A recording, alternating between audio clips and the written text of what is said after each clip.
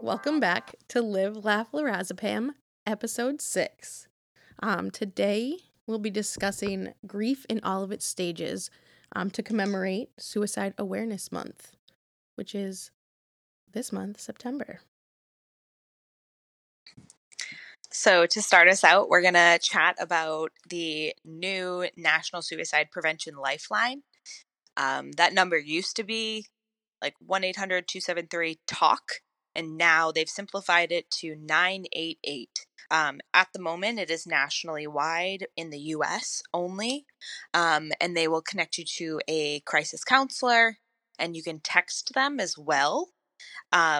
It is important to note, though, that they only have texting available in English at this time. But as far as calling the 988 number, these calls are confidential, and it's being sort of widely shared so that people know that they can call on behalf of themselves, or they can call on behalf of a friend or a family member, and speak to a crisis counselor who can walk them through whatever situation is happening. So that is a resource that Julie and I really wanted to highlight during this month specifically, and specifically following the National Suicide Prevention Week, which was September 4th through the 10th. So that's 988. You can text, you can call from a landline, a cell phone. They have an online chat feature. And that's a resource that everyone should really know and share with their friends and family. It's really, it's weird to say this is exciting, but it is exciting that there is now a 3-digit number that we can text and call. For sure, yeah. Because when you're in that spot, like 911, like they're not fully trained to help in that situation. They could be. The people, depends on who's on the other line.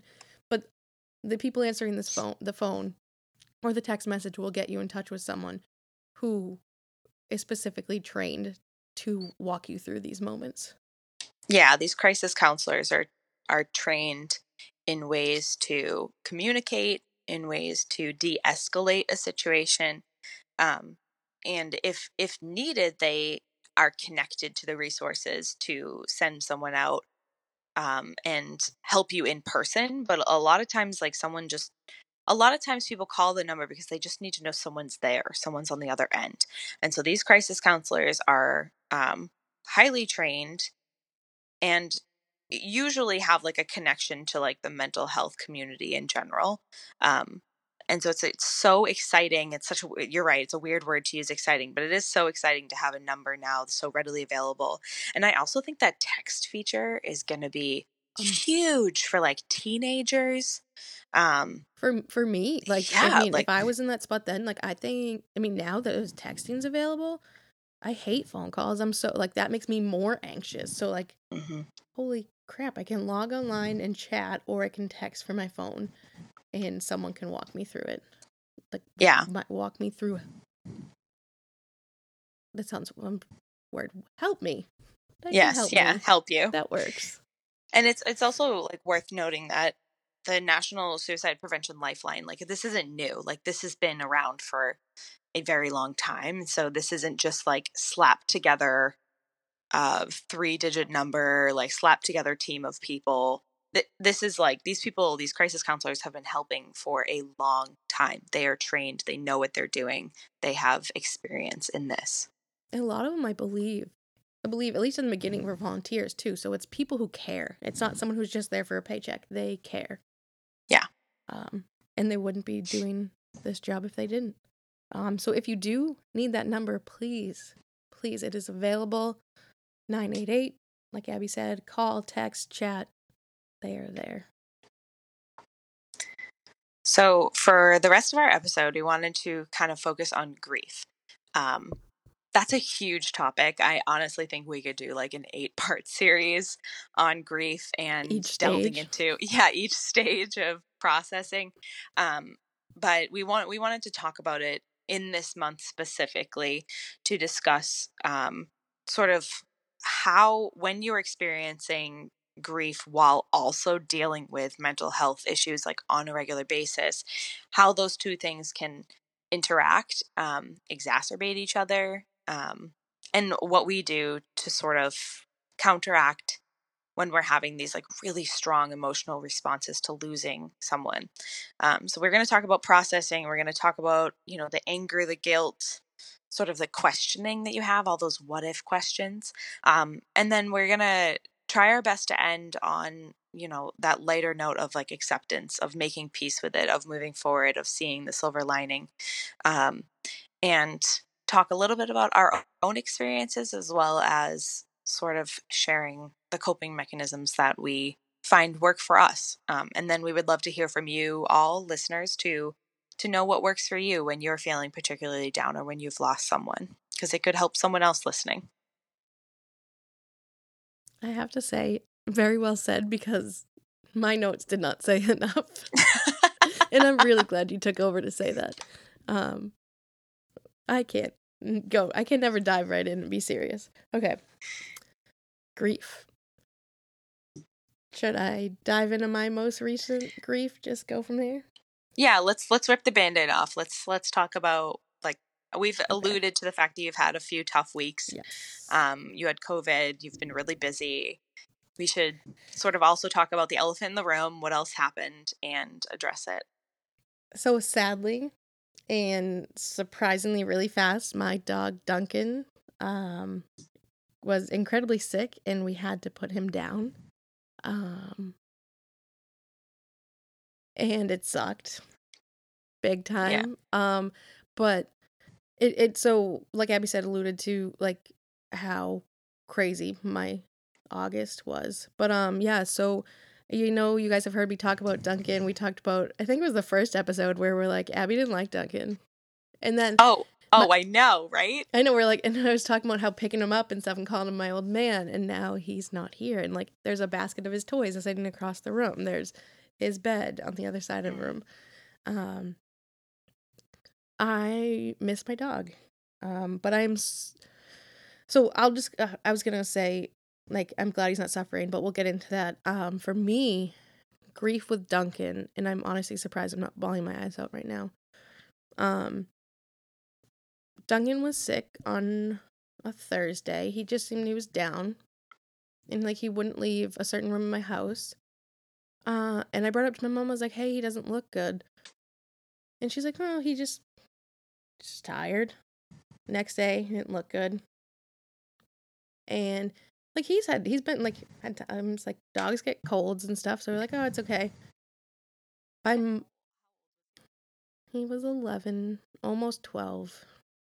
Which he was a mutt too, so he should have had a longer life. We don't know what happened. By Monday, I made the call that I was like, like, it's vet time. I called around to his network of vets and finally found someone to take us in. And Duncan has always been a dog that was petrified of the vet. As a dog that always had to be there because he had serious allergies. And we just took care of, like, we made sure to take care of him. Like, he got his teeth cleaned and checked and everything. But he would shake like crazy. And he wasn't shaking. And I knew the second the doctor came back in the room after I took him back that it wasn't the news I wanted to hear. It's probably one of the most exhausting days I've had. We had to go from one vet to the next, trying to get an ultrasound because they thought he was bleeding internally, or had just cancer like throughout his system. They couldn't give us an answer. We finally found someone, and they told us that his lungs were either full of tumors or full of fluid. They couldn't officially tell us, and that was probably the worst news of my life. My boy, I'm just picturing myself in the room. And she told us, like, she was very nice. Like, honestly, probably the best vet I could have gone to for this. She was like, we can try these things, but he could also die while we try these things. So if you want to take him home, and just enjoy what you have, Um, and we did. We took him home. The next day, every single person in my family came over to say goodbye. I have so many pictures. Um, Duncan used to do this thing when the phone rang. Were you here for that ever? He would howl when the phone rang. Oh, yeah. He did it on his last day, and we're all crying. And then my nephew looks up and goes, he's sitting with him. He goes, "Why is everyone crying but me?" And that made us die laughing because he was just like, he knew what was happening. He knew he had to say goodbye. But like the innocence of a child. It was honestly, it was perfect. We're like, just because we love Duncan. And Duncan wasn't just a dog. I think for a lot of people who like aren't animal lovers or don't have animals, and like up until recently, I would put myself in that category. Like, he was a part of your family. Like I remember meeting him when I met you, and like, scratch that. I got him senior of high school. Right, because it was Sasha first. Yes. And then meeting him though, like I remember it. And because I'm like introducing you to my child, or like yeah, a you're like, sibling, this is my brother. Yeah, like this is my blood. It wasn't just like, oh, that's our dog. It was like a very intentional introduction, and it became obvious that like, oh, okay, he's a member of the family. And so like, I'm not surprised to hear that your whole family came together on that day to like spend time with him. Like, none of that surprises me.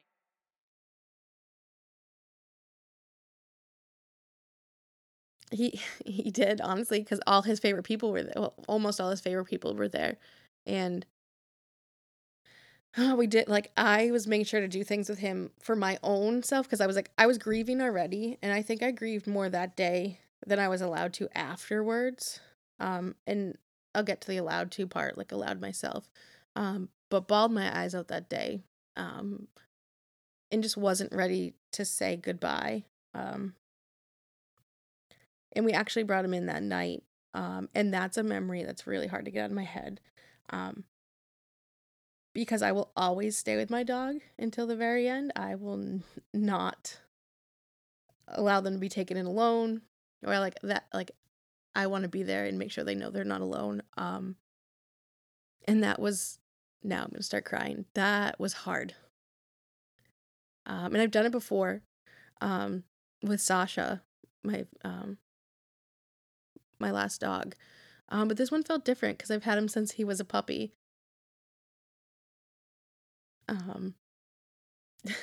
Sorry. But my boy, yeah, so we lost Duncan. And I won't continue to ramble on about all the stuff we did that day. But immediately following losing Duncan, I had to put on a happy face and fly to Austin, Texas to celebrate my sister's bachelorette party, which I was super excited for until my dog got sick. But I had to shut off all my emotions. So, like, I grieved before I lost him, grieved that night, and then the next morning, and then I immediately had to shift into get everything ready. Yeah, I mean, go. You had a job to do, essentially, and like there was no time to grieve. No, there was. So yeah, I had to immediately go to Austin. And I did have a great time in Austin. I really, like, I loved celebrating my sister. We were with all her friends, our cousins, our future brother-in-law and our sister-in-law. Like, we were having a great time. And I was able, like, I am in such a steady place mentally that I think I was able to like shut it off. But then I was talking to my dad on FaceTime. And my dad goes, "Guess what showed up today?" And I'm like, "Oh gosh." "What, Dad?" Oh no. And he's like, "Duncan's ashes." I'm like, "Dad, I'm in Austin, Texas, trying not to think about my dead dog." Right. And there it is, smack you in the face with the information. And I lost it. Just started. But I was like, "Dad, like, nope, bye." And he didn't mean to. My dad is also struggling with this. For sure. And my dad didn't think it was going to be this hard on him, actually. If my dad would be someone who would come on our podcast, I would want him to talk about grief, but my dad would never. Well, everyone processes it differently too. My dad, sorry, go ahead. I'm going to say this because he's not going to listen. My dad with grief, with Duncan, some reason it made him not shut up. It could have also been then that I was incredibly anxious and sad once I got home and stuff, but he wouldn't shut up. And I was like, can you just stop talking for once? Yeah, like, I need a minute. And I'm like, just stop. But that's his way of grieving. But I think that's, like, important to highlight that, like, everyone grieves in different ways. Like, some people need to be distracted, so maybe a weekend to Austin would have been, like, the perfect thing after losing someone so close to them. But, like, for other people, like, I need to process what's happened. Yeah, it wasn't a good thing for me. Yeah, like, I don't know if I would have been able to do that and kept a smile on my face and been as, like, on and jolly as you were that week and, like, helpful, and I don't know if I would have been able to do that. So, like, the fact that you were able to get through it is, like, huge, but also it sort of delayed your own grieving process. Yeah, and I think it made Duncan, losing Duncan, Austin, came home from Austin, immediately was sick with COVID, and I was too sick to grieve. So I was shut off for like 2 weeks from losing him that I could not grieve. Yeah. And like I did cry and have little let myself feel a little bit, but I can like most of the time was just don't like when I was sick I couldn't think of anything. But like in Austin I was just shut off. And I think that led me faster to the other stages of grief, which a big one for me right now is guilt. I feel like I never grieved enough. And my mom and I talk about this. I'm like, I don't think I cried enough to like, that dog, he's family, he's my boy. And I'm like, what? I'm like, there's no specific amount of time to cry. No, there's not. In my head, I'm like, I did not grieve enough for my best buddy. And the guilt of like, you're having fun or you're doing something and you're enjoying yourself and you're alive, and then remembering that he's gone, and then you feel guilty for having fun because you're not grieving in the quote unquote way you're supposed to, in which there's no way that you're supposed to grieve, but it can 100% feel that way. Yeah, and even now, like, oh my God, it's been over a month now without him, and I still, like, talking about now, feel guilty. I'm like, I think there's gonna be a point when I just break down and cry for a week. But I've been still so busy that I don't think I have. We talked about this 2 nights ago. It's like phantom dog. Like, there's so many things, like, he should just be there, and I expect him to be there. And one day when I quarantined in my family room in the basement, when I had COVID, and I heard a noise upstairs, and it sounded exactly like Duncan jumping off my parents' bed. That was one moment I absolutely lost it, and I couldn't go upstairs for a hug because no one could be around me, and I just sat here sobbing. And I actually called my parents, even though they were right upstairs, and they probably couldn't make out anything I said. But yeah, I think I'm still in the guilt. And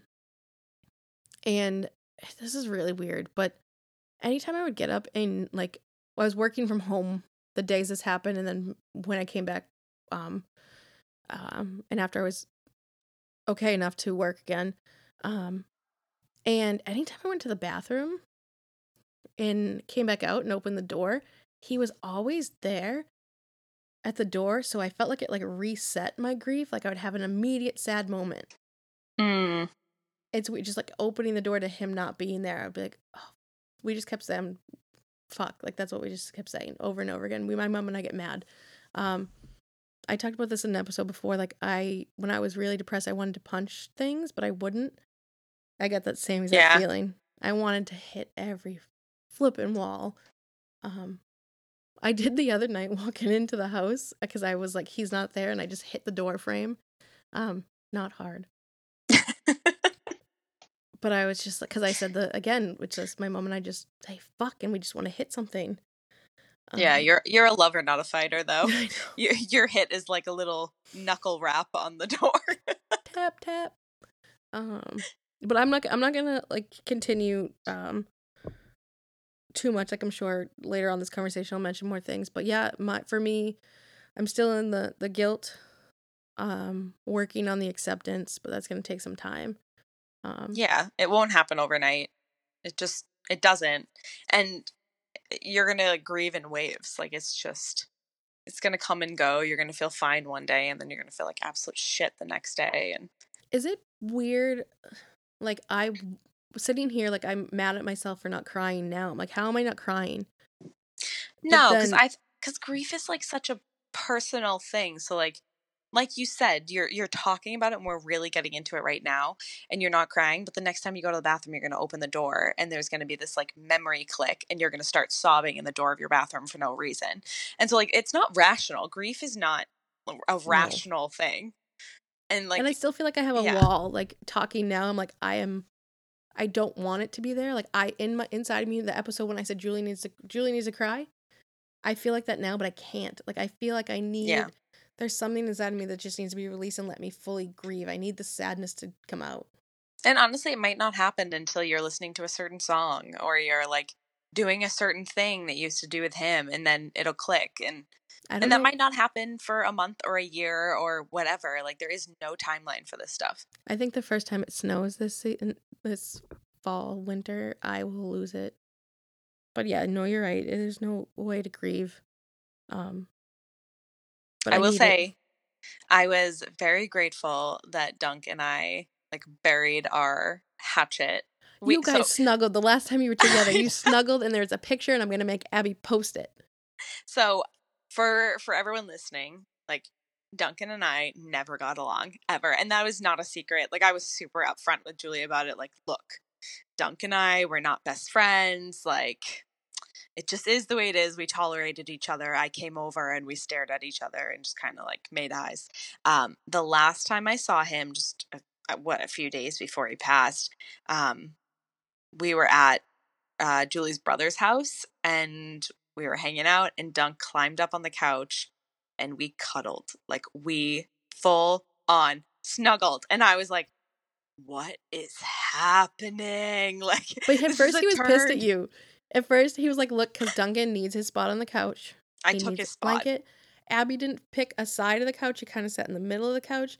And he was like, where do I go? And he kept looking. And then he scratched and made his bed in the blanket next to you. And yes, like, it was so cute. That made me so happy. I immediately sent the picture to Abby's husband and was like, Duncan won her over. He did. And also, like, I was like, has his fur been this soft this whole time? Like, I was like learning about the dog right then and there in that moment for the first time. He's always been that soft. He was always that stinky because he was a dog that lived in the woods, basically, because we live in the woods. Yeah, you missed out, man. Some love, that dog.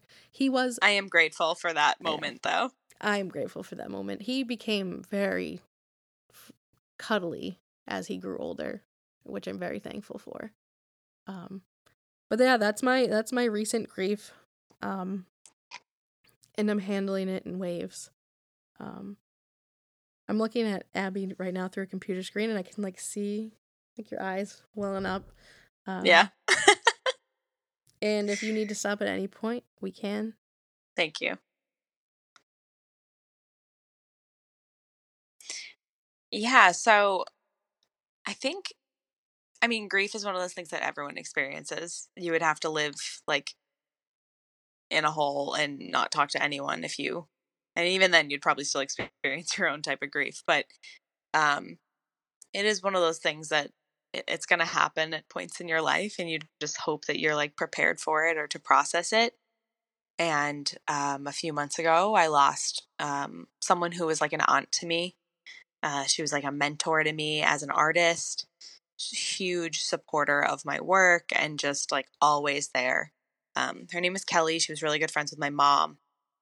And it was a very sudden loss. she passed away one night, and I found out the next morning. I was supposed to like spend the day with her and my mom that day, and so my mom called me, and I got the news, and she was just about to turn 60 years old. So she was young, like young, still had a lot of life to live. She had two kids, like very involved in our town art community and historical community. Um, and that loss was like kind of unreal. And I specifically wanted to talk about her because I also wanted to like dovetail it into loss that we have felt during COVID and like while in quarantine. Um, because I'm having a little bit of trouble making it feel real.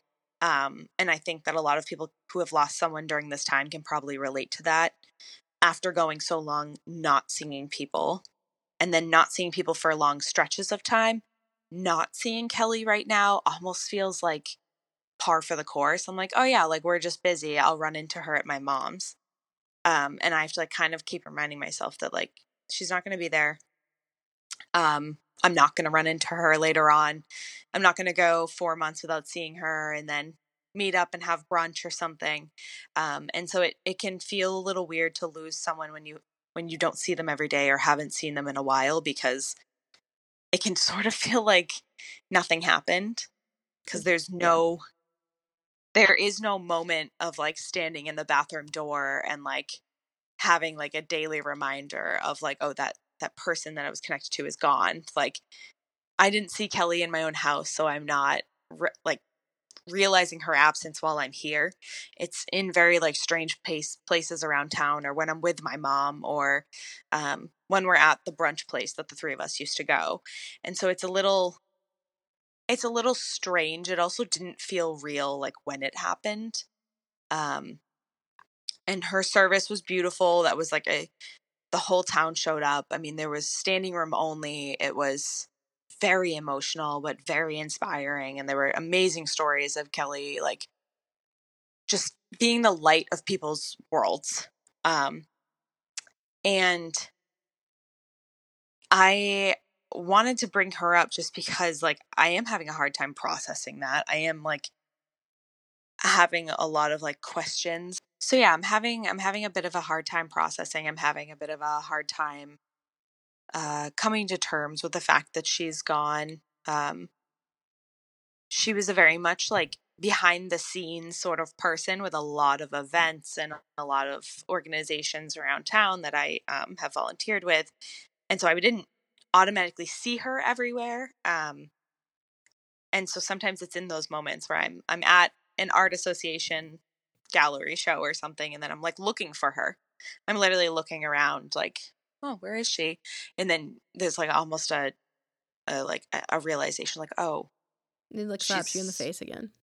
yeah, and it's like another like hit, and you're kind of like, okay, right, right. And then all the implications that come with her being gone. So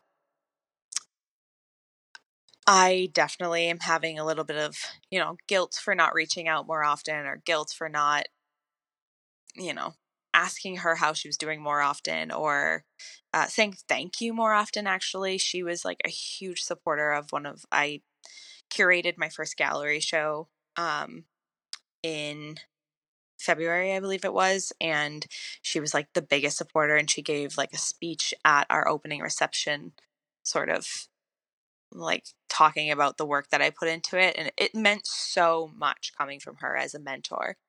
And so, yeah, I think as far as grief goes, though, like I just don't think it's one of those things that happens quickly with me personally.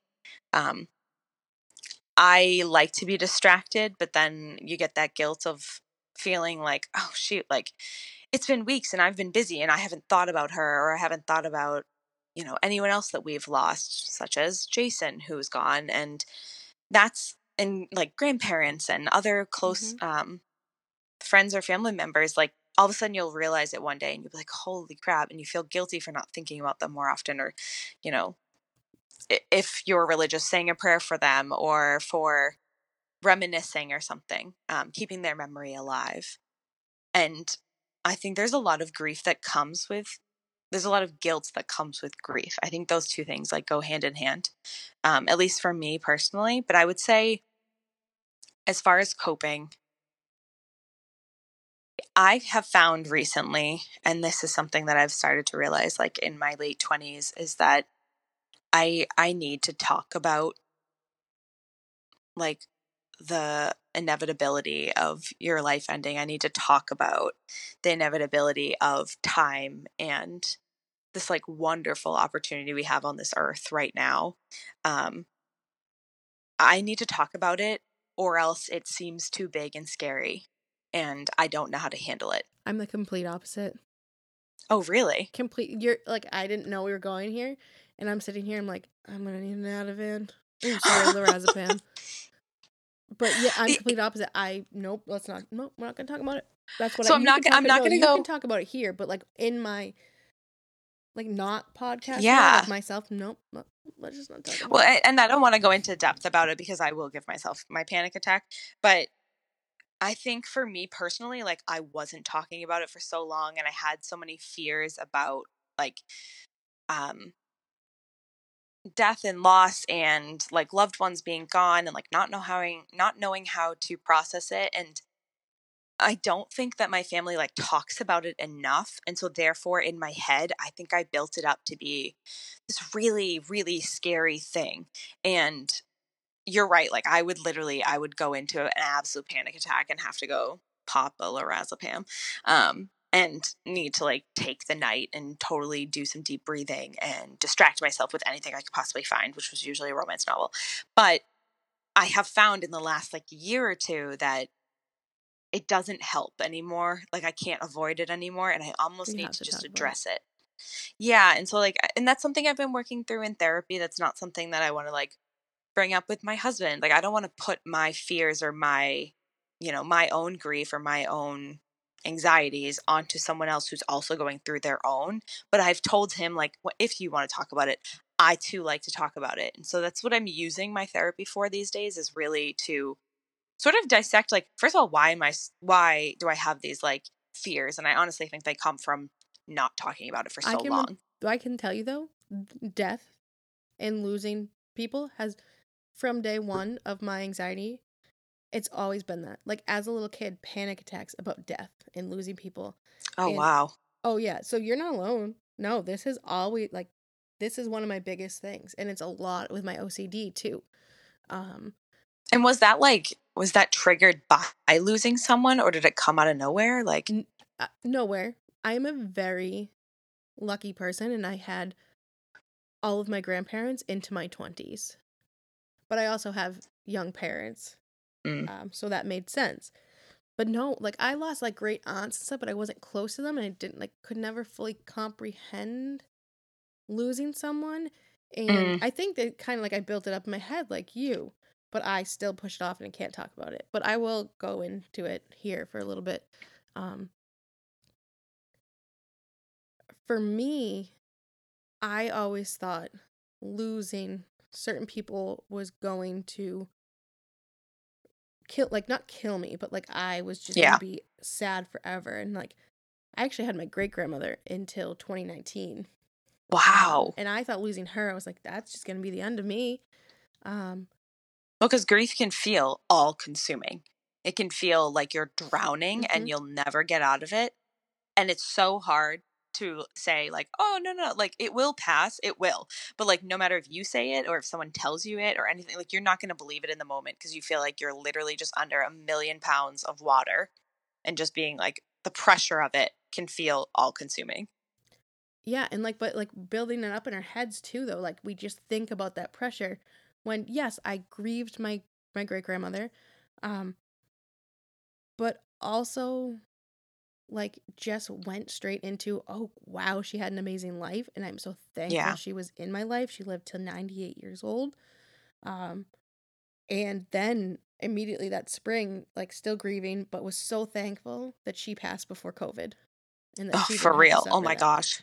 Um, but hers, yeah, I mean, sobbed, funeral, super sad. But also, I think my grief changes from person to person, um, and Oh, what for they meant in sure. my life. Um, And of course she meant the world to me. But she was 96. Like you said, yours was sudden. With Well, I Kelly, also think that like I mean 98, like not 96. She's not the I queen. I find I find that like when I lose another person, it's almost like the previous people have lost before that. It's like compounded. It's almost like you re-grieve the people you lost before. So losing Kelly, and like even though she was 16, she lived such a full life, but she still had so much more to go. So much But more. losing her at like that age, knowing that like it was before her time, made me think of Jason, made me think of like other people Hmm. that we have lost that had so much more to give.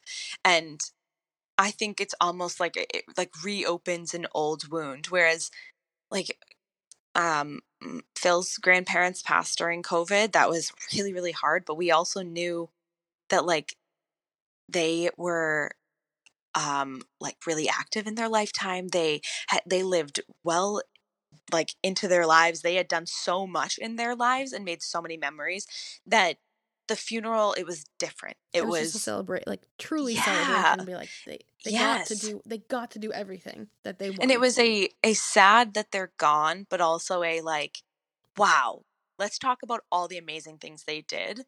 And that in itself was like just hearing those stories like kept their memories alive. It's like I have to remember that when when I think about Kelly, when I think about Jason. Like I want to talk about their stories because I know that's what keeps them alive in my heart. It is just that compounding grief every time you lose someone new that just it reminds me that they were gone too soon. um and so it's so easy to like spiral in that and then get like lost in that Yeah. thought process of like mortality and like, oh my god, and they didn't know, it was so sudden. But like to remember those good times that they experienced and the good times that like you and I experienced with them, that is so positive and helpful for me. But I don't honestly think that the grieving process is like a start stop. It like I don't even think it gets like lighter with time. I honestly think that everyone grieves at their own process and that you re-grieve people at different points in your life over the years. Like I think I will be looking back on that first gallery that I was able to curate with Kelly for the rest of my life because it was the first gallery and she was so supportive. And I will always be grateful for her support over the years. And then that will be completely tied into, you know, the memories that I have of her. And that's going to come back over and over and over the years. Yeah.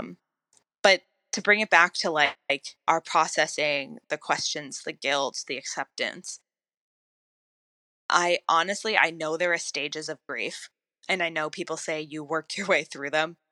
I think I ping pong and hit reverse. Like, yes. Sorry, you just made me laugh. For Julie's face blew sure. up. Because oh yeah. It's Yeah, I mean, I feel like I go through it. I'm angry, and then I've accepted something, and then I'm guilty, and then I've accepted something.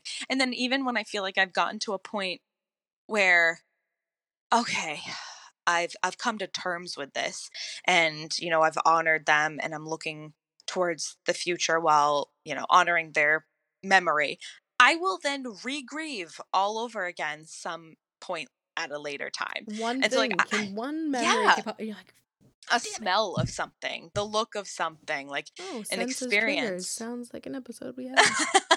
Sounds like something we've talked about. But yeah, Hmm. I don't think it's linear. I honestly think it's a giant spider web and it just comes bouncing all around. And that there's no right way to do it. And I think that's the whole point of my rambling um, monologue here, is that there's no right way to grieve ever for any person. And it's going to be different for every person. And it's just going to change over your lifetime too. As you change, it will change. Your Yeah. reaction will change. I want to mention my papa who I lost the summer of 2020. Like honestly, hospitals were still locked down. But Mm, we were some of the first people to get to have an actual service. Um and so my papa had severe dementia.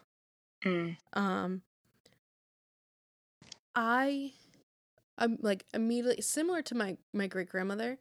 Um was just kind of for him happy he wasn't suffering. Granted, my great grandmother wasn't suffering. At least, like, Yeah. she had a rough couple months at the end, but, like, my papa had dementia for a very long time and, like, hallucinations and, like, and he was afraid and Right. it was That's just really bad. hard. Um, so I think I said goodbye to him years ago, before it Mm. fully took him. And like like I would visit all the time, and honestly, I feel bad laughing, but some of his hallucinations were funny. Um, but he'd be worried about something. I was like, Papa, don't worry, I'll take care of it. I got it. He's like, I gotta go do this. And I'm like, no, I got it. And then he looked at me one day and goes, you're such a good boy. Because I had my hat on, and if you haven't seen a picture of me, I don't have much hair, but when I have my hat on, I have like no hair. And I was like, thanks, Papa. I love you. Um, and one time we are outside and he had a walker and he thought it was a lawnmower and he Stop. was pretending not pretending, in his head he was cutting the grass, and then it stopped working, so he flipped it over. Oh my gosh. And I put my foot in front of it before he flipped it over. Abby, he lost his shit on me saying, why would I ever put my foot in front of a running lawnmower? Oh my And I was gosh. like, I'm so sorry, Papa. So, like, even during his dementia, like, I have happy memories, but I did my full Yeah. grieving and goodbye for the years as it was building up. I honestly think that's so important to bring up because, like, and I've told you about this, like, my day job is as a writer, and I write for a lot of companies that offer senior, like, living situations for people with, who need assisted living or just independent living or memory care. And so I do a lot of writing about dementia and Alzheimer's, and my grandmother is a dementia and Alzheimer's coach. Um, And and my grandmother has Alzheimer's, and my yeah, papa had dementia. right. So I think it's really important though to mention that, like, you can grieve while someone is still alive. And it makes me think of, like, I personally haven't lost like a close family member to cancer, but I haven't lost a close family member to cancer, but I imagine like that is kind of a process as well. I mean, there's a lot that goes on when someone is, you know, like, losing their faculties, is losing their, you know, their memories, or is having trouble with memory, or is suffering from an illness of some sort. There is like a grieving process that happens while they're sort of still around. Because you're not just grieving the loss of them, you're grieving the, like, the normalcy of life with them, essentially. And what your relationship previously was, because your relationship is changing. And you even sort of mentioned it when you were talking about Dunk, that, you know, you were that last day, like, you guys knew that he wasn't doing well and that he was going to have to be put down. And you, you literally said, while you were describing it earlier, like, I was grieving that day. Like, I was crying, I was enjoying my time with him, but, you know, like, you were going through the motions in that moment. Well, yeah, And there's even a though you're lot of still that. there. Yeah, there's a lot of that that happens, but then I also think there's a lot of that that didn't get to happen while people were in COVID. Um, you know, we weren't having those interactions. We weren't watching someone develop dementia, or we weren't noticing the signs of someone getting sick, and I honestly think that it mimics the same sort of symptoms that a sudden death, like the grief you have for a sudden death, mimics. And so, like, that it can feel unreal because it happens so suddenly. And And you weren't seeing them. yeah, Yeah. I think yeah. if I hadn't already said goodbye to my papa with his dementia, and it happened when I couldn't see him, like, I was definitely sad that I missed out on months with him, but we would do outside visits when we could. Right. Um, but yeah, no, very, very difficult when you aren't seeing someone and then they suddenly die. Yeah, and it makes me think a lot about, you and I are both super lucky to, like, live near a lot of our family members. Yes, very Um, lucky. and never mind, like, in the same area or region or state or whatever. I mean, literally same country. Like, there are people who, like, move away for a job or something, and then family passes away and they haven't seen them for years. And that has got to be just a totally different level of grief, because you have the fact in your head, like, okay, realistically, I know that person's gone. But like, if I would have trouble not just picking up my phone and calling that person, or like Mm-hmm. just assuming that they were still there because I hadn't seen them in so long. And so I feel like there's so many different types of grief. And they're all valid. Yeah, every single one of them. Because I was thinking back, like, Duncan was in my house every day, and I mean, I worked from home, and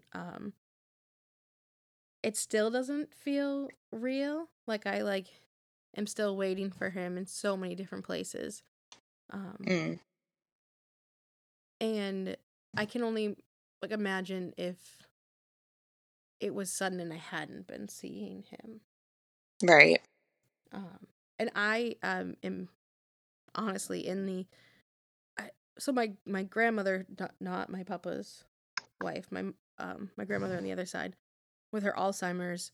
I just realized I wasn't close enough to the mic. Sorry.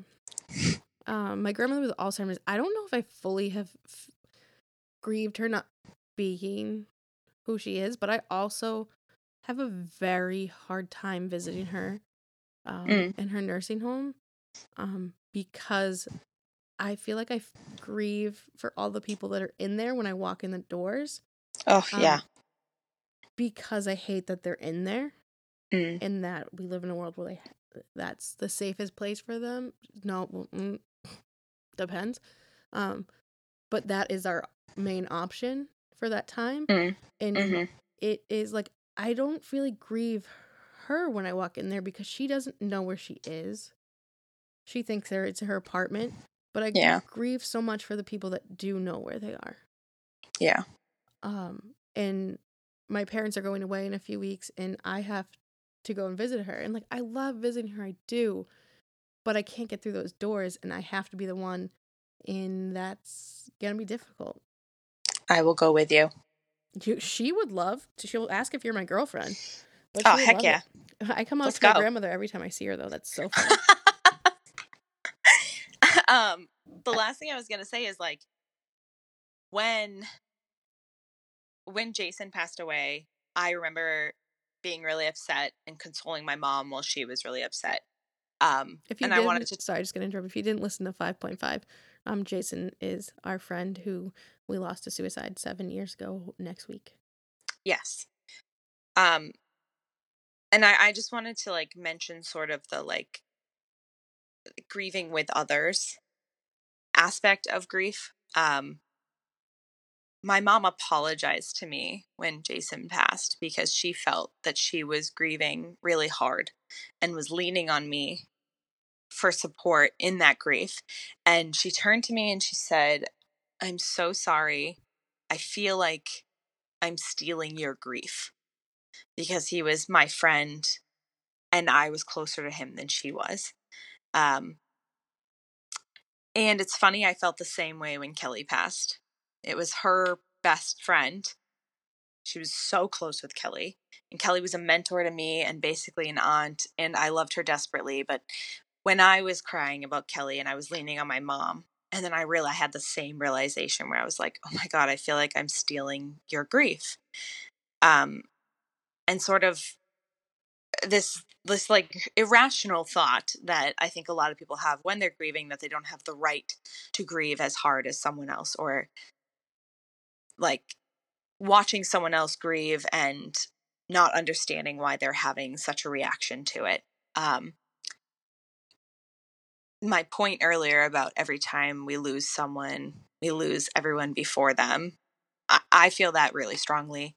My husband lost a really good friend during COVID, and I sobbed my entire way through her funeral.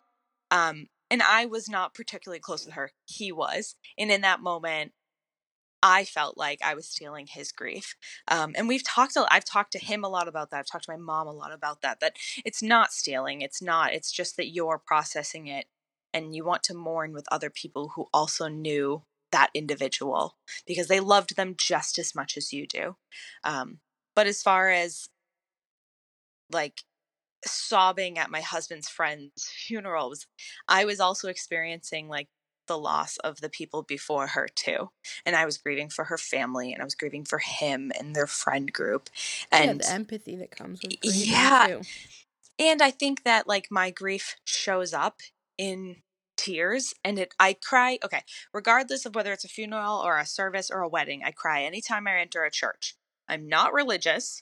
I don't know what it is, That's but I funny. I enter. burn every time I enter a church. But it's one of those weird things, right? So I have a tendency to go to a funeral, a wake of something, and I cry. It's just how I express my feelings in that moment. Same. And a lot of other people don't do it in that moment. They're not going to cry on the spot with everyone around them. That's Sometimes they maybe never cry. yeah, sometimes that's personal. Sometimes it's while listening to a song while you're driving home. And literally my point is that like mourning with others and sort of like being around a community when you've lost someone and sharing those stories is like the best way to keep their memory alive. But then also not feeling like you're stealing the grief, you're not stealing the limelight, and You're not allowed to expecting, grieve. yeah, and not expecting everyone to grieve the same way you do. They might look like they're not reacting to it, but they're just going to be grieving in whatever way they need to grieve. And I think we all just, going forward, we just need to have that. We need to give like a little grace to everyone and how they're grieving, because I also think COVID has changed how people sort of grieve and react and grieve together. Um, and so again, yeah, grief. I really think it's such like a strange. It's like such a simple word for such a complex experience For all those damn steps. that you just ping pong between. Bing bong. Sorry. Yes.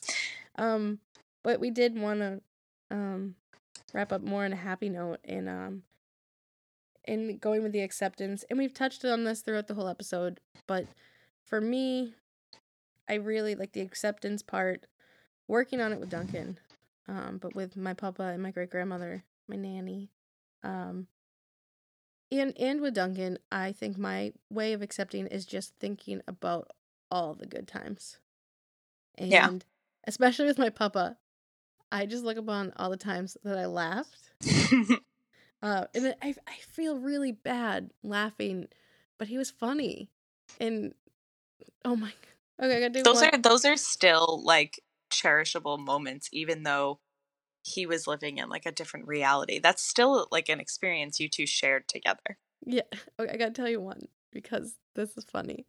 So he was an escape artist, and he, yes, very like we had alarms on the doors, and then the city he lived in, the police department offered these tracking bracelets. Mm. But the thing about it is, a police officer has to come in to put it on the person. I'm there when it's happening. The police officer walks in. My papa turns to me, and goes, "What'd I do?" And I'm like, "This time, nothing." I'm like, "You're good. They're here to help." I And love that his immediate reaction was like, oh shit, what did I do this time? he was like, and I don't think the man was ever arrested in his life. But I'm sure he was a troublemaker as a kid. Just knowing him because he was a troublemaker his whole life that I knew him. But yeah, he's like, "What'd I do?" And I'm like, "Nothing, Papa. You're fine. They're just here to help." I swear that man was probably shaking as they put it on, and then he was like so happy when they left. And I was just like, Oh "You're my good. god. You're good. You're good, buddy."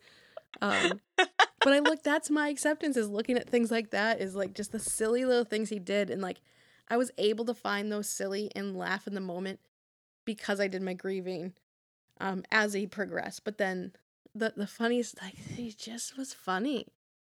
That's so wonderful. I'm so glad you have those like memories. Those moments with him, even if he didn't know who you were, even if he didn't know where he was, like in those moments you guys were enjoying each other's company.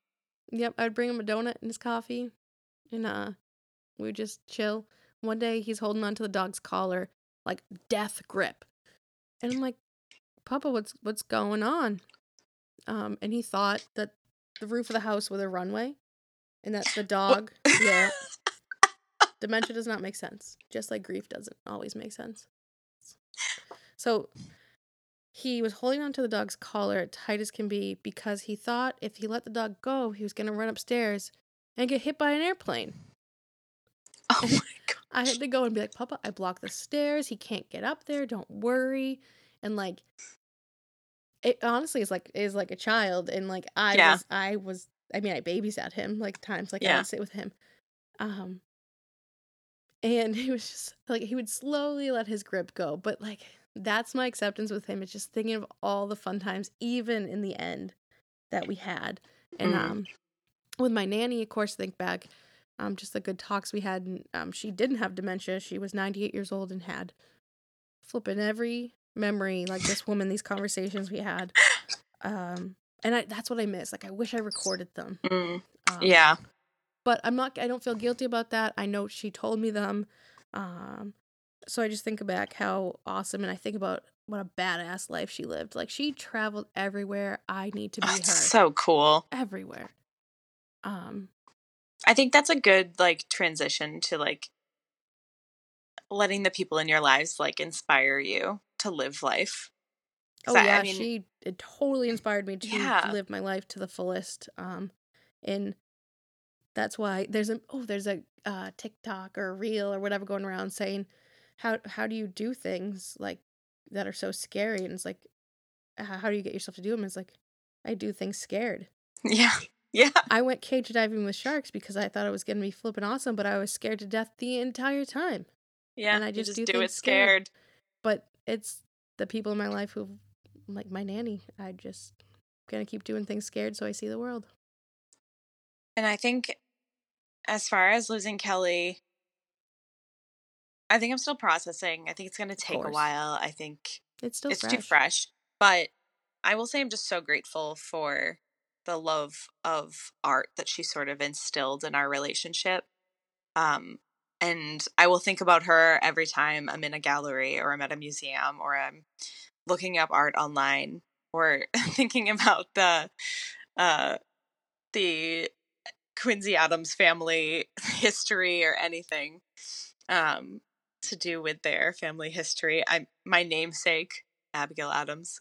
Um, you know, I will think about her whenever I think of them, whenever I think of history, whenever I think of art, and I hope that that's like a way to honor her and to keep her memory alive.